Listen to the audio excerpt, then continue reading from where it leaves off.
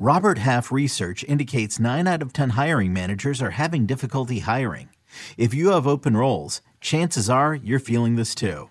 That's why you need Robert Half. Our specialized recruiting professionals engage with our proprietary AI to connect businesses of all sizes with highly skilled talent in finance and accounting, technology, marketing and creative, legal, and administrative and customer support. At Robert Half, we know talent. Visit roberthalf.com today.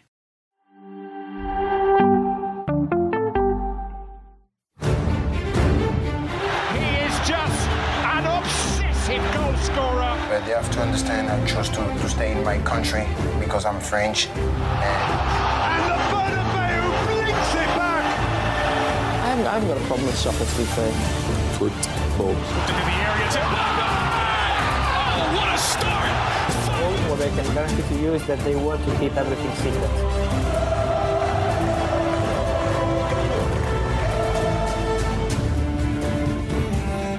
All right, we are live. Welcome to House of Champions. Use your friends, drop in your comments and those questions in the chat, and make sure you hammer the like and subscribe buttons as we finally welcome back the Champions League to the House of Champions. Let's preview the games ahead this week in the House of Champions today. Jonathan Johnson and James Bench. JJ, how you doing?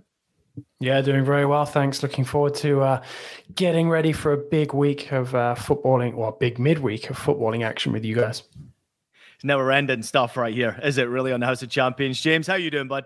Yeah, good, thanks. Nice of you to pop along. I know you're not around very often at the moment, but good of you to not leave me to fill in your shoes as the host. Listen, you have been doing an amazing job. I was told that James would like to host today, so you can take the day off here. So, listen, when you got a diva like you out here, I got to step aside. Speaking of divas, James Bench, I did notice that you stayed up late to watch a little bit of the halftime show at the Super Bowl last night. I mean, I have to say, it's a great reward for the absolute slog that is watching however many hours of NFL. And I can say that this year because it wasn't on CBS. I thought Rihanna was... it was quite a strange show, but if nothing else, just shows how many... you can leave What's My Name. Oh, and Alfred's not happy with that verdict. You're going to have to do better, James Bench. Not the greatest halftime show ever, but pretty impressive. I thought it was pretty impressive, especially for someone who was pregnant to get up there on that type of stage and do the show that she was doing was super impressive. I thought the Super Bowl game did not disappoint either. What a cracking game. Congratulations to the Chiefs from everybody here at CBS Sports. All right, let's get into it, boys. We welcome back the House of Champions and we welcome back Champions League round of 16. There is no bigger game to start than this one, JJ. I know your dog's barking in the background, but I just got to get into you first and foremost about Paris Saint-Germain as they go up against Bayern Munich. PSG have been in a bit of a downfall recently, can I say that? But also, I'm noticing Neymar controversy was the words that were in the press and the media today, clashing with players, clashing with the sporting director. First and foremost, what is going on with PSG right now and what's happening with Neymar? Good question. I mean, I think it's not just specific to this moment in time. I think the question could be asked, like, what's happened to Neymar since the World Cup? And, you know, what's really happened to Neymar since he signed that extended PSG contract over a year ago? Because, you know, his form hasn't really picked up that much. I mean, okay, it was decent at the beginning of the season, but, you know, it has fallen well and truly off of a cliff since the World Cup. And it's, I mean, it's shaping up to be, you know, make or break for PSG, you know, which is pretty much, you know, standard for this time of year. And no, I'm just looking through the actual confirmed squad right now. So I guess the big news obviously being that Kylian Mbappe has actually been past fit. Surprise, surprise. So he will be in line to feature against Bayern Munich. You got Marco Verratti back as well. And Lionel Messi. So, you know, PSG going with all of their big guns. But, you know, I think there's a lot of pressure now on the likes of Neymar to step it up. You know, we saw him completely fail over the weekend to lift PSG. Admittedly, a depleted PSG against Monaco, but PSG's form since the return from the World Cup has been very, very, you know, very poor. And, you know, now they're kind of in this situation where they've gone out of the French Cup. They've lost a couple of times in the league. They really have to beat Bayern and get past them. I mean, I suppose equally, and this is the question we say a lot, and maybe you would disagree with this, JJ, but how much have they been caring about all these games leading up to the Bayern match? We'll find out. I mean, of course, you know, the simple fact of the matter is it's always better to be going into these games with form and fitness on your side. But I do almost think, you can throw the form book out of the room a little bit. It's still a hard game to get, for me to get my head around. And I was doing the preview on this earlier this morning, and I think you kind of set not quite knowing what we're going to get out of PSG. Yes, Messi and Mbappe are in the squad. Are they going to be fit to play the full 90? We'll have to wait and see. And you set that against the Bayern team that are pretty unpredictable in this competition, where Julian Nagelsmann likes to play around with things. And I kind of wonder, Ian, you'll know better than me as well as a Bundesliga expert, how much he will be inclined to plan around facing Mbappe and plan around that team that can counter. We know the way that Bayern play actually would really suit an Mbappe. Bayern will look to control territory, hold the ball in the final third, and draw their men up. 2 lines of 4 against 2 lines of 4, basically.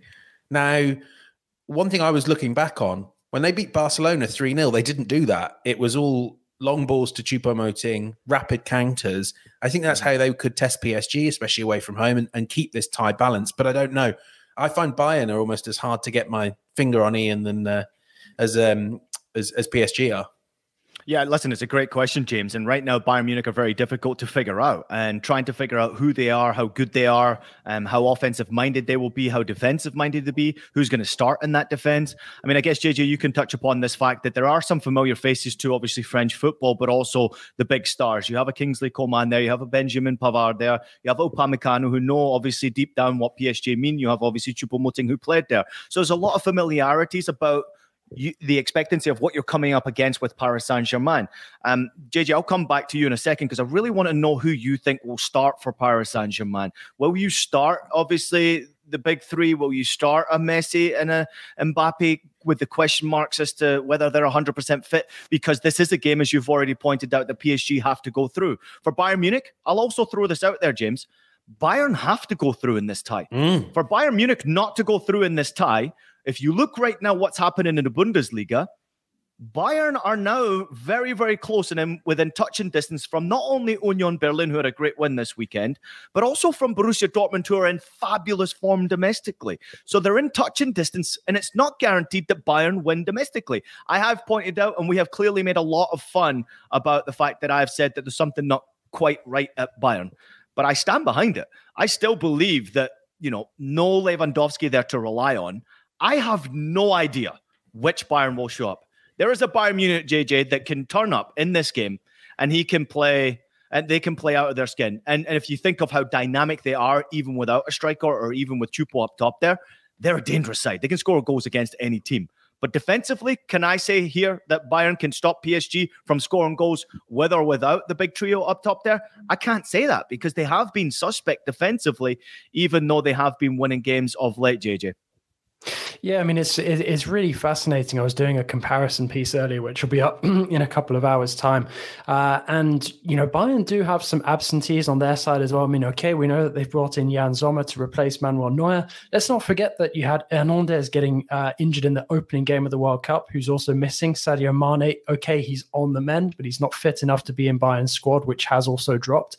So, this is a game where Bayern are slightly short-handed. I'd say the one difference between them and PSG is that Bayern very intelligently used the January transfer window, pulled off that unexpected coup as well of getting Cancelo in, who, makes a bit of a difference to the defense in terms of the way that they line up, whether, he actually makes a difference in terms of his defensive contribution. Yeah. I mean, the thing is, though, could you make Bayern that much more sort of suspect or vulnerable defensively? I'm not sure you can, because I've said for a long, long time, and I know because it's mainly made up of French players, that Bayern defense doesn't convince me.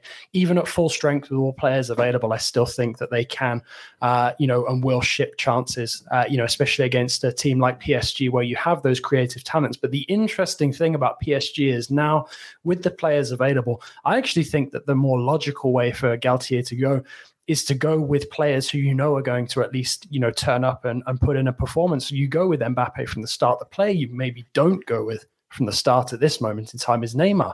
His attitude looks dreadful. The body language on the pitch is awful. And I think, maybe it's for the best if Neymar sits out a few games actually gets some sort of appetite to play again. And then maybe PSG actually gets something decent out of him between whenever he comes back and the end of the season. Why is this that, moment JJ? in time?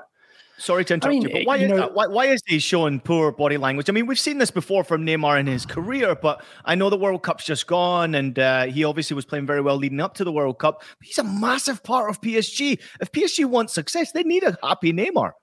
Yeah, I mean, you can temper that by saying that he did pick up an injury in the World Cup, which, obviously is something that we have to consider, but also at the same time, it's not the first time that we've seen Neymar, being in this kind of like loafing mood. After he signed that extended contract, his form dipped massively, only really came back at the beginning of this season with a new manager, Christophe Galtier, and the World Cup to prepare for. So I guess now the argument is, okay, is that Neymar saying that he feels he's done for the season? There's been a lot made as well about reports in France about his neighbors complaining about his party lifestyle, noise all the time, 24/7. So I guess that also hints at the fact that he's perhaps putting in more effort elsewhere than on the pitch. But it's I think with Neymar, it's very clearly been a marriage that has never really truly worked out. Yes, he's had some great moments. When PSG made that run to the final back, when the tournament ended up in Portugal at the end, just after we got the rights on Paramount Plus, but. There's never been a real moment where you think, Neymar and PSG, this is really working. This is good for both parties. There's always been some sort of element of, this is not quite right. Either Neymar doesn't really seem to be feeling it or PSG don't seem to be feeling it. At this moment in time, neither party seems to be feeling it. So I think PSG are better off going with players who are actually going to apply themselves and potentially, add something on the pitch, as opposed to just sticking Neymar out and basically playing with 10 men for the majority of these games at the moment. JJ, is Sergio, quick yes or no, because I know how you can go on. Is Sergio Ramos going to start? I think he probably has to. The good news is, I actually think the best news for PSG, apart from Mbappe, is the fact that Kimpembe is somewhere close to returning. He came on as a sub against Monaco, and PSG really messed up in the January transfer window, in my opinion. I know they tried to get Skriniar, but they needed to have some sort of plan B to strengthen the defense. They didn't, and that's one of the reasons they're paying at the moment. Marquinhos is, quite a limp captain, in my opinion, and is out of form anyway. Ramos has just suddenly, gone, massively, the way of a veteran past his prime. And Kimpembe, although he's had his issues, in the last year or so, is probably the most consistent performer. So having him back and potentially able to start, that could be a big turning point. And maybe it comes at the expense of Ramos. The other thing I'd like to see, and this is a real throwback to PSG under Thomas Tuchel, is Marquinhos moving into the midfield, which I think would actually solve a lot of PSG's issues and enable Verratti to get more creative, which is when he's at his best. I just think that Bayern front three, front four, however they line up, may end up being a little bit too fluid and maneuverable for a Ramos. And, as good as Hakimi was at the World Cup and as promising as Nuno Mendes is, I look at that back four and I think Bayern have so many weapons to prize it apart over the two legs. Which have to one of the biggest problems is we're talking about PSG as a back four now, when for the majority of the season, when they were unbeaten, it was basically a three-man defense with two wing backs, which is when they were playing at their best and suited most of the players. But I think we're now seeing the damage done by the World Cup break, done to PSG's squad. We did suspect something like that would happen, but equally, Bayern majorly benefiting from their longer winter break. Probably the best yes or no answer you've ever given, JJ. Let's get into a real quick comment because we are discussing Messi, and I'm actually intrigued with all the noise that's going on around PSG right now, the unhappiness, the lack of consistency, consistent results, certainly. I'm also wondering if this is affecting Messi's decision to extend and his time in Paris. Is there any more discussion about that? I mean, there's a lot of debate about it all the time. We know, from our insider Fabrizio Romano, that there will be talks between PSG and Messi's camp later on this month. PSG would like to extend him, but there's no sort of concrete agreement sort of in terms of the length of the contract or the amount for Messi to stay in Paris at this moment in time. We also know that PSG do have to be careful with the amounts that they're spending. They've got Skriniar coming in the summer. they've got guys like Ramos, like Messi coming to the end of their contract. My opinion on Messi is that there's probably a stronger case to continue with him than there is somebody like a Ramos. With Messi, generally, he's been very good so far this season. Okay, he's not been great since the World Cup, but at least he has contributed, unlike a certain somebody, cough, cough, Neymar. It's for me, I think you can make an argument, but I don't think it's the strongest argument about PSG and Messi continuing. It's just my point of view. I think with this, the changes needed this summer, there comes an opportunity for PSG to move on from some of these players who don't have that much more to give in terms of, years of their career at the highest level. And if it means losing Messi and Ramos, to strengthen the PSG project, then maybe ultimately that is what they need to do. And also, I do think that there has to be an element of consideration as well about some of these players who have been part of these continued failures over the years, and whether they're really the players to continue with. And that includes the likes of Verratti and Marquinhos, fantastic players individually, but you do have to wonder mentally why this keeps, happening. And are we about to see another incredible implosion this season? Yeah, great and well said. We'll continue to follow that, obviously. Amy jumping in and saying it won't be surprised if Messi goes on to play in the EPL. James, watch the space. Oscar jumping in and saying Paris Saint-Germain and Manchester City will never win the Champions League. PSG's aerial defending is awful. Bayern have been better at set pieces this season, which is a great point there. And Matt Osman jumping in and saying conceding from transitional moments is still a defensive issue, which clearly it is. Hello to everybody out there, and thank you so much for joining. As always, House of Champions, it's the Enjoy with Jonathan Johnson and James Bench. As we turn our attention away from Paris Saint-Germain against Bayern Munich, we turn our attention to AC Milan against Tottenham Hotspur. James, I'm coming to you first here. It wasn't great news, obviously, for Bentancur recently. Conte obviously back, but not a great performance from Tottenham Hotspur ahead of this game against AC Milan, who themselves are also not in great form, even though they did win on Friday. Yeah, really woeful performance by Tottenham, losing to a Leicester team that are, mid-table at best in the Premier League, and it's not got better. As you mentioned there, Rodrigo Bentancur, he's out for the season. And we should say, for people that don't watch Tottenham regularly, you don't understand how important Rodrigo Bentancur is. He's the link man between that deadly front three and the rest of the team. He's defensively solid, but he's so elegant in his passing. He is vital. Yves Bissouma has also undergone surgery. Pierre-Emile Højbjerg is suspended for this game. So the likelihood is that Antonio Conte is going to name a starting midfield of Oliver Skipp, who's 22 and a reasonable young prospect, nothing amazing, and Pape Sarr, who's 20 and has had some good moments off the bench. But I think that really gives you some sense of the difficulties Tottenham are going to have. They just need to sort of get through this game, bypass midfield. I mean, let's not forget as well, their goalkeeper, Hugo Lloris, is out injured, and Fraser Forster did hardly look like an adequate replacement. Ryan Sessegnon as well. That's just a bit of a loss of depth. Ivan Perisic is going to have to play, I think, for the next 6 weeks as the sole starting left wing back. Pedro Porro is only settling in. So, I mean, thank God they've got Harry Kane, because and Son is maybe starting to round into like a less bad version of himself than he's been. But like, this looks really tough, like a really bad moment for Spurs to be going to Italy. Is there a sense that this could be sort of the backs against the wall scenario that Antonio Conte needs to sort of redevelop, a bit of the togetherness in the Spurs squad? Because obviously there's been extenuating circumstances as well. He's been away from the players up until recently. Obviously he was in hospital and had to undergo a little bit of time off.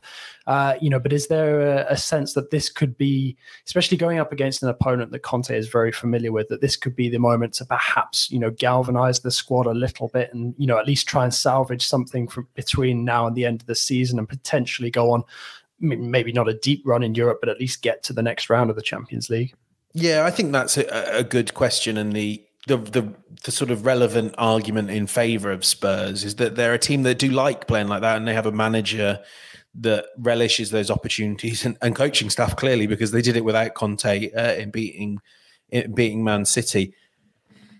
Yes, I mean, like the centre-backs in particular, Romero is someone that really suits that aggressive, energetic, fighting approach. But and if I'm making arguments in favour, if you can just get the ball up to Harry Kane and Kulusevski, they can create for themselves. That's kind of maybe how you view it. And they're a team that are well suited to playing on the counter attack. Although that's actually not how they beat City.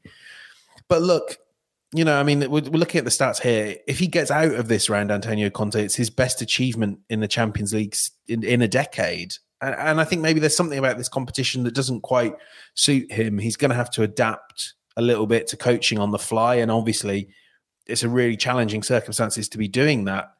So, yeah, I keep coming back to the idea that even a few weeks ago, it felt like the timing was quite good for Tottenham because Milan were falling apart. And obviously they beat Torino slightly underwhelming fashion in midweek or on Friday, whenever it was. Yep. But it all feels like it's gone a little bit pear-shaped. And I feel like their season's really at risk of petering out into the same old thing there. I don't think they're going to qualify for the Champions League again. I don't think they've got much chance of doing anything beyond sneaking past Milan. So, injuries have really spoilt this team that I thought might have made a little bit of impact in the competition as a whole.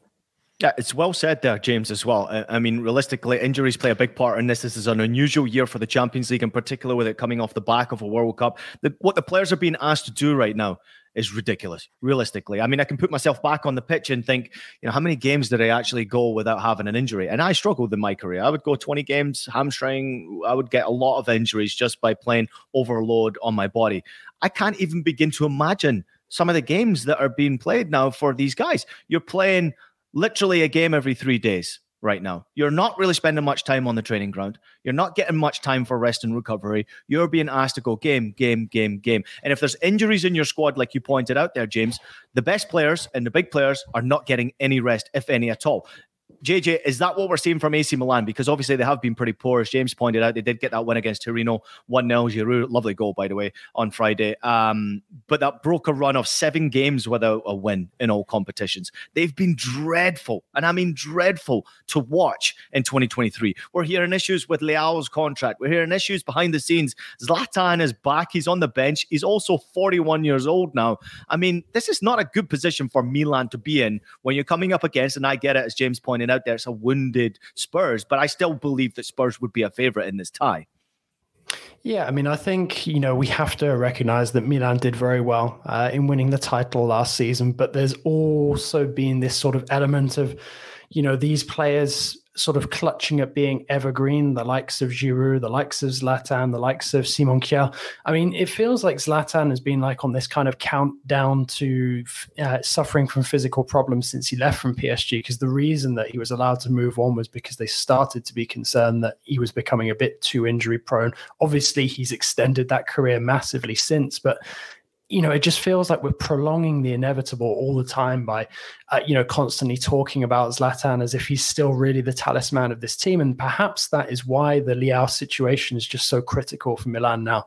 Milan have to start thinking about the future, not about the now. They have to be, concentrated on the younger, better elements of the team. And they've done well with that in tying Benassa down to an extended contract recently. But for me, Milan are in need of an overhaul, quite a substantial overhaul in the summer, where they move away from some of these veteran presences, and start going for players who are, have not yet hit their prime and, perhaps are more potential based, which is funny given, that's what they have when you look across the team in midfield. I mean, other than Giroud, and I think it's a really nice balance, isn't it, between a veteran striker, and Ibra is basically going to be Giroud's backup. And then, you look back at the back end of this team, it's a young defense. I mean, Leao, you're right that having that young forward, dynamic, irreplaceable forward like Leao, losing him would be a huge blow. But I mean, the whole philosophy of Milan is built around getting these young players. But then the goals also are expected to come from those guys who have a combined age of nearly 100. I think really that front line, it either needs Leao to sort of be given that guarantee, like, right, you are the guy moving forward. And that money that's spent on the likes of Zlatan and Giroud goes towards keeping Leao, or Milan need to pay a bit more attention, in how that attacking unit is built, because at the end of the day, goals are what win you games, and there's, a sort of decreasing amount of those now coming from certainly from the likes of Zlatan, who's been out for ages and ages, and it just feels like perhaps, they're sort of in that transformation process. And, James is right. It's perhaps a bit ignorant to dismiss Milan as like a geriatric team, because they're not. They're so much more than just the likes of Zlatan, Giroud and Kjaer. But it feels like the moment is there for them to move on from some of those guys, because let's face it, they're not going to be on some of the lowest wages in the squad. Milan can perhaps better assign that elsewhere and become more competitive, moving forward with some dynamic players to match some of the talents that they have in other areas like the midfield. Yeah, well said. And I think right now, for any Milan fan who's out there, I can tell you this because I watch a lot of the Milan games. Milan fans are very unhappy with what is happening right now. Performance-wise, just very difficult to watch. Lack of consistency. Pioli trying to figure out what's going on. And I've been reading that Pioli's been spending a lot of time getting his players out on the training ground, sometimes keeping them for the whole day at the training facility, trying to get them back into the mentality of winning games. But it's very difficult. You're running the risk right there. And I think when the players are not responding like they are not right now, good luck. Because in the Champions League, if they do get knocked out, I think realistically what we've said for all the teams to get to this point, it's a job well done. You're in the knockouts of the Champions League, but there are a lot of heads that will roll from teams that get knocked out of the Champions League at this stage, and I can't wait to see. Vic jumping in and saying you have to fancy Milan in this game. He is going for a 2-1 prediction right there. Matt Osman says Spurs 1, Milan 0, and then Bayern to beat PSG easily, says Blow and Chill. Amy jumping in, and she is also saying that Milan is 37 years old. As an American, as a 37-year-old, as an American, I would love to see more Dest on the pitch. You might be the only one, Amy, that would love to see Dest on the pitch right now with the way that he has been performing. Steve jumping in and saying AC Milan and Tottenham is a 50-50% games. Let's get to our predictions before we take a quick break. James, I'm coming to you first here. Spurs away to AC Milan. Give me your score. Yeah, 1-0 Milan. JJ? I think I went for Spurs to sneak this in my prediction, so I'm going to stick with that. I'm going for a 1-0 Spurs win as well here. If you've watched Milan recently, you'll understand why. Let's go to the previous game that we were talking about, PSG Bayern Munich. JJ, who you got here, and give me a score. 2-1 PSG. I think this will be their big performance of the season. James? Yeah, 1-0 Bayern.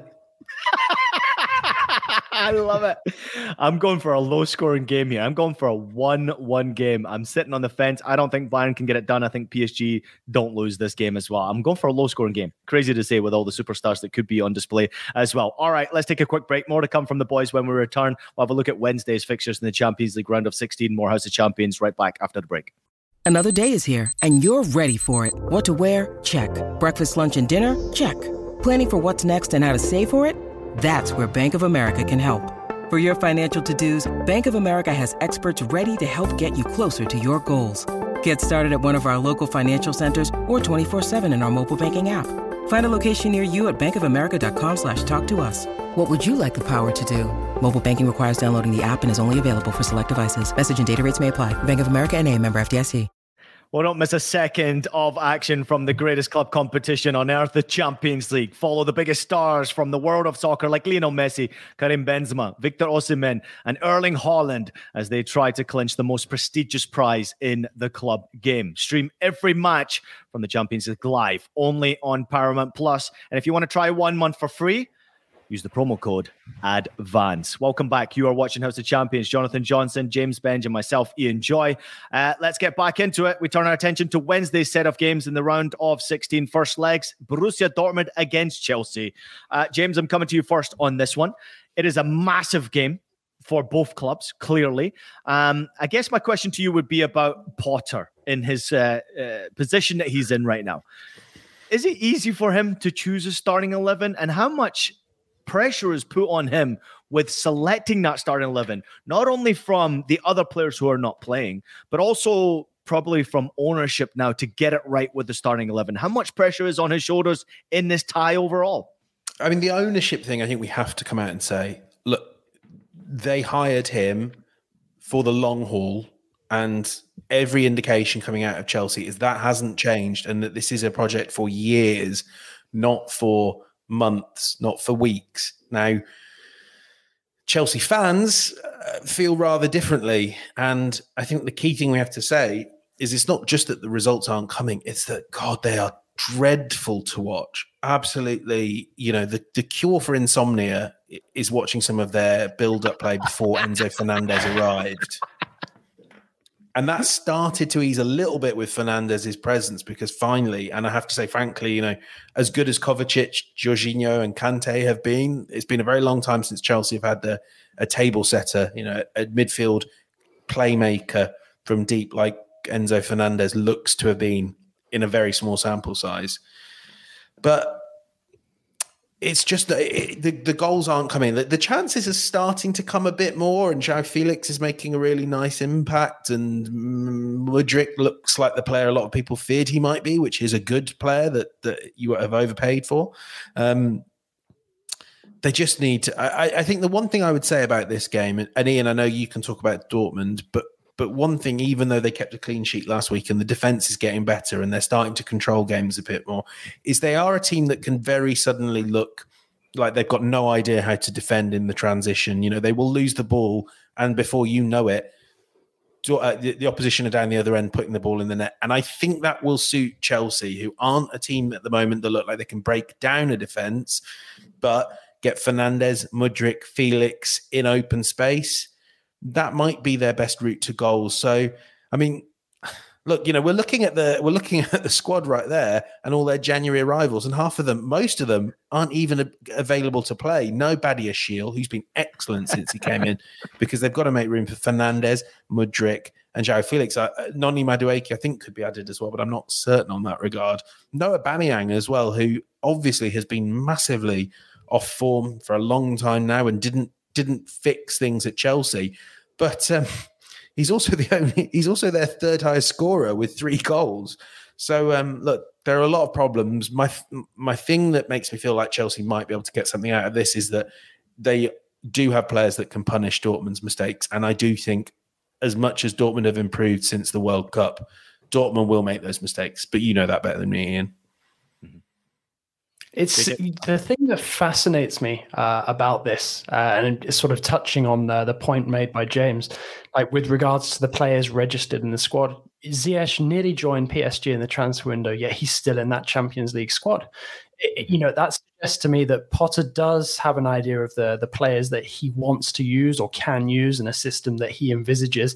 And yes, they are struggling to score goals, but I actually think he's going to be quite grateful that the January transfer window is behind them now, and that the pieces available to him are not changing on sort of an hourly or daily rate as they were during the winter window. I think he's now set to go with this squad between now and the end of the season, assuming that he gets given until the end of the campaign, which you imagine will be the case as long as form continues to improve.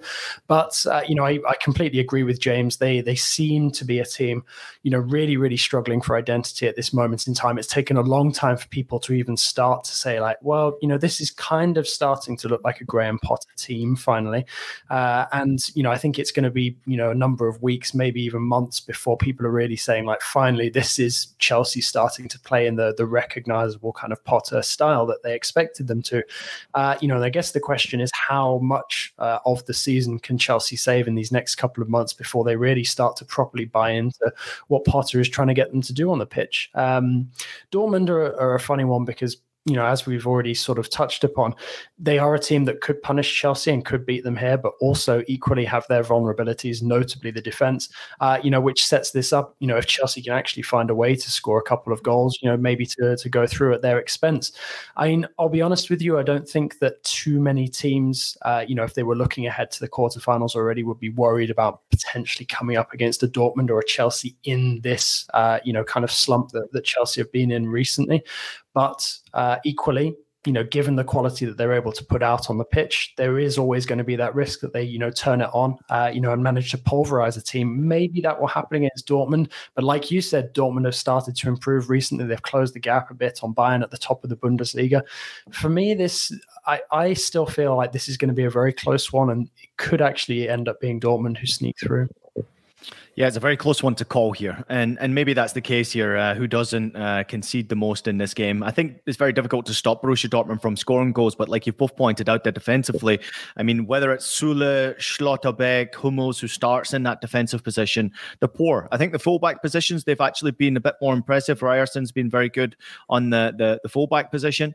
But the fullbacks love to get forward. Guerrero on the other side. I mean, they're just fun to watch offensively, Borussia Dortmund, but they just forget sometimes to defend. And at times, even recently against Freiburg, they were up a man and still conceded a goal against Freiburg relatively easy just by the counter-attack and making mistakes defensively. So Borussia Dortmund right now are a fun team to watch. They're in a run of 5 games in a row where they've won all 5 games in the Bundesliga. It's been fun to see them perform. It's been fun to see Royce come back, Aller come back. Obviously, we're so happy for him personally to be back playing there, but he's clearly not fit right now. He needs match fitness. And right now, in big games like this, I don't know whether you play him. He might have to start now. Moukoko came off at the weekend there with an injury, which is a major concern. I actually saw him holding his hamstring, I think, when he came off, which is a massive concern for me as to where he's at going into this game.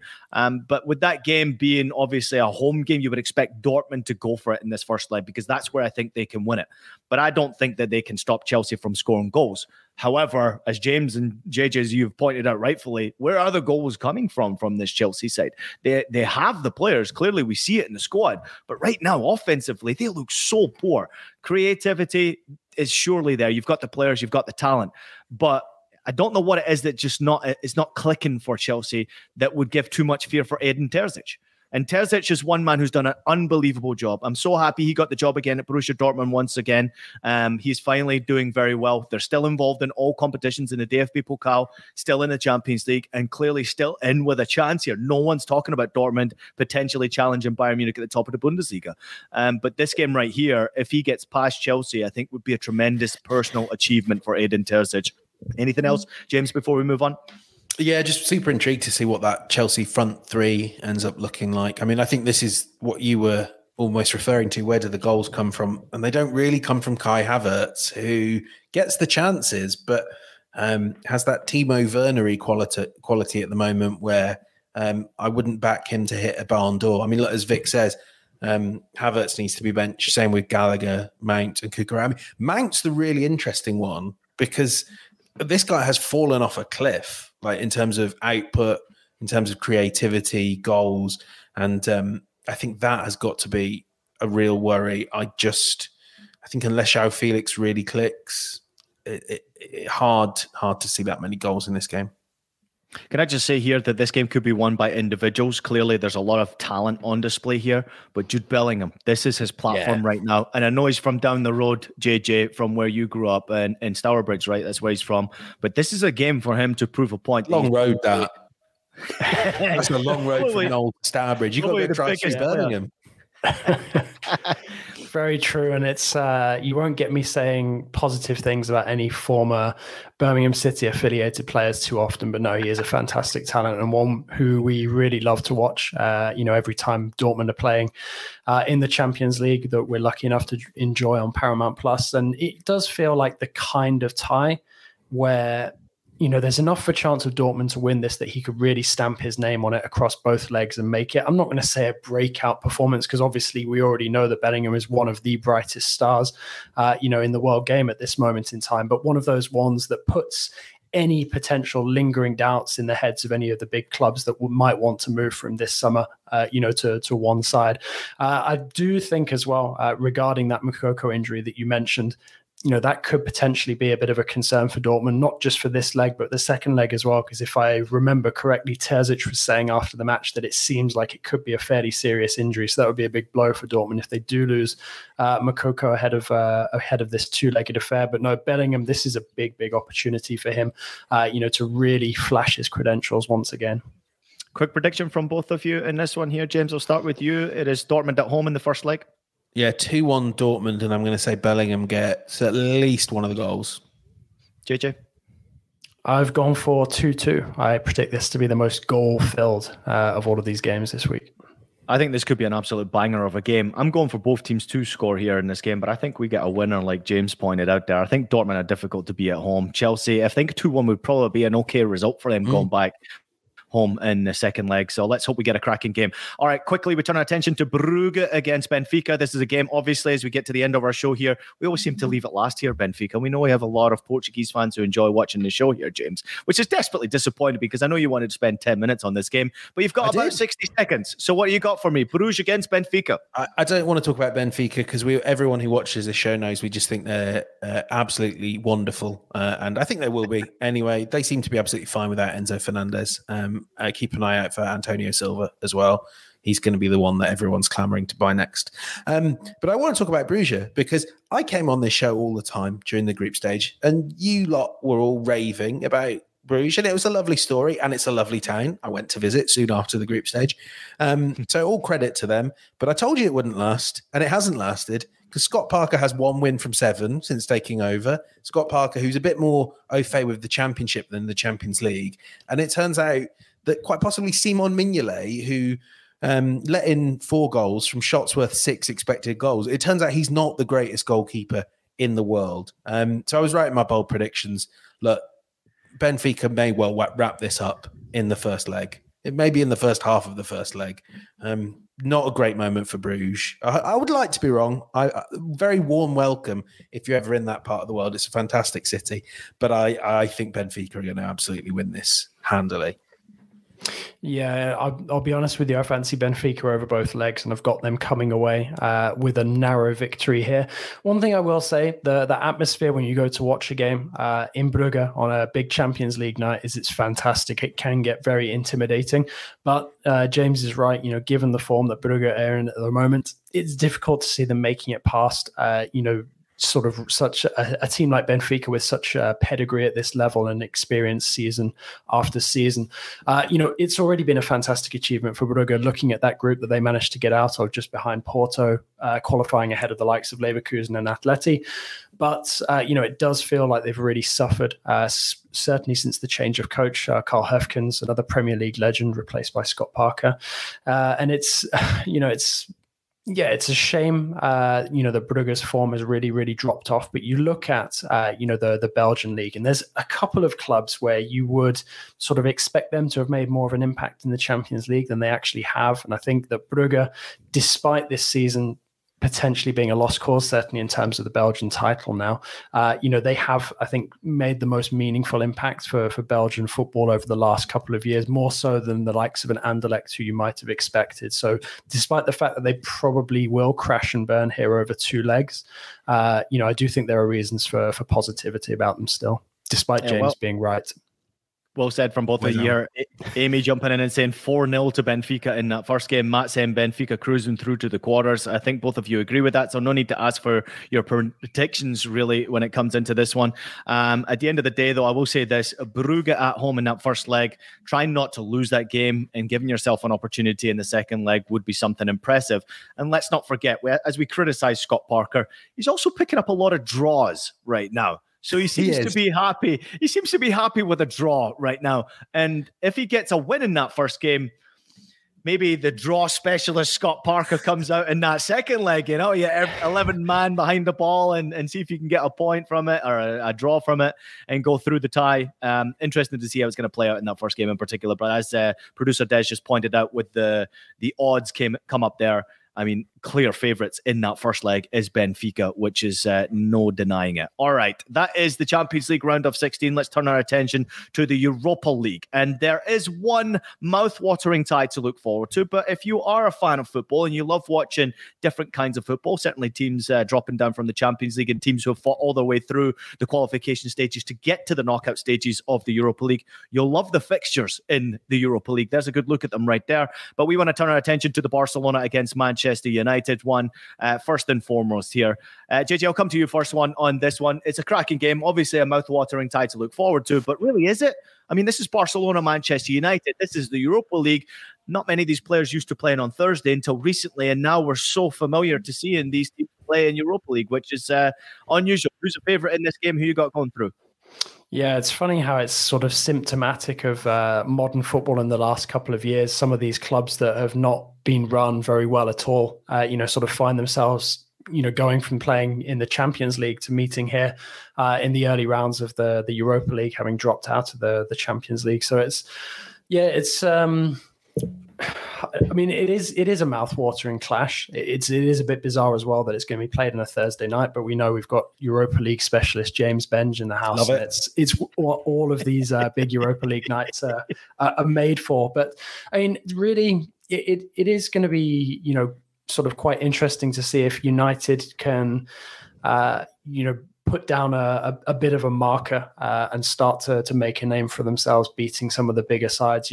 Ten Hag's revolution so far has shown shoots of promise, but also equally, Barca, under Xavi. I mean, okay, they spent massively, to do it, but finally find themselves top of the tree as well in La Liga. So yeah, this one, I reckon this one will be a tight one. I can see maybe United edging Barca over the 2 games, but wouldn't surprise me if this one ended a score draw. Yeah, I was quite surprised to see that Ten Hag kind of rotated with this game in mind, didn't he? I mean, Harry Maguire coming in, for instance, to that starting lineup. He doesn't maybe have the depth that Xavi has to manage across multiple competitions, and almost the challenge that Ten Hag has is he can't.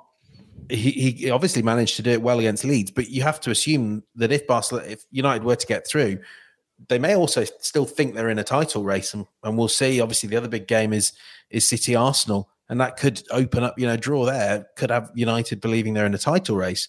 How does Ten Hag manage the fitness of Rashford? How does it, and possibly the best forward in Europe on form right now, how does he keep getting the most out of Casemiro? Well, it helps that Casemiro is suspended for so many Premier League games. So, I mean, it's really hard. Those odds tell me that Barcelona are massive favourites. I don't entirely buy that. And I'm intrigued to see if Anthony can just get a little bit better. Can he start testing Jordi Alba down the left? What does Weghorst offer at the highest level? I feel like there's quite a few things I don't fully know about United yet, whereas Barcelona are a bit more of a known concept under Xavi. So I'm really looking forward to this. And this is why I love the Europa League. Fallen giants, rising stars. I mean, Sporting versus FC Midtjylland as well. Imagine having that on the slate. Same slate as Barcelona, Man United. Only the Europa League delivers that.